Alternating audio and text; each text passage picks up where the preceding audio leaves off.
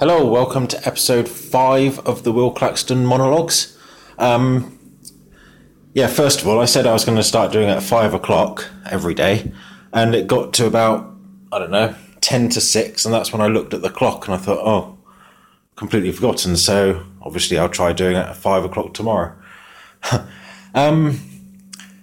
Because I've been waking up at 5 a.m. As part of that 21 early days challenge. During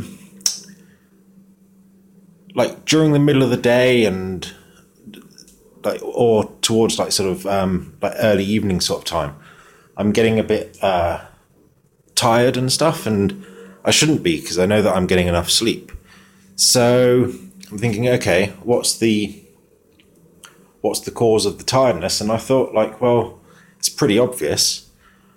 I'm just clearly not drinking enough water. The sort of recommended daily amount is about 3 litres of water a day, because they say you should drink 10 cups of water a day, which 10 cups are about 300 mils.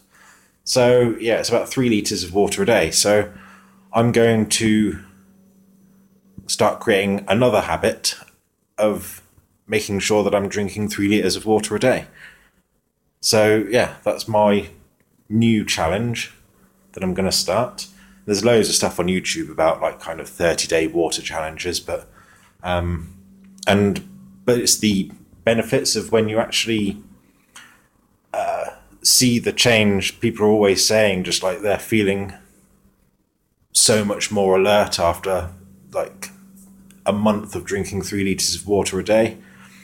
They're feeling a lot more active and then just hardly ever tired.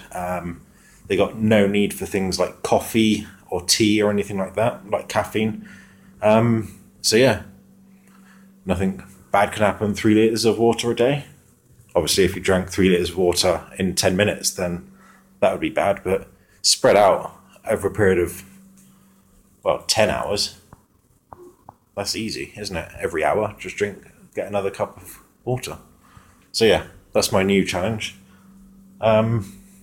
Speak to you tomorrow. Cheers, bye.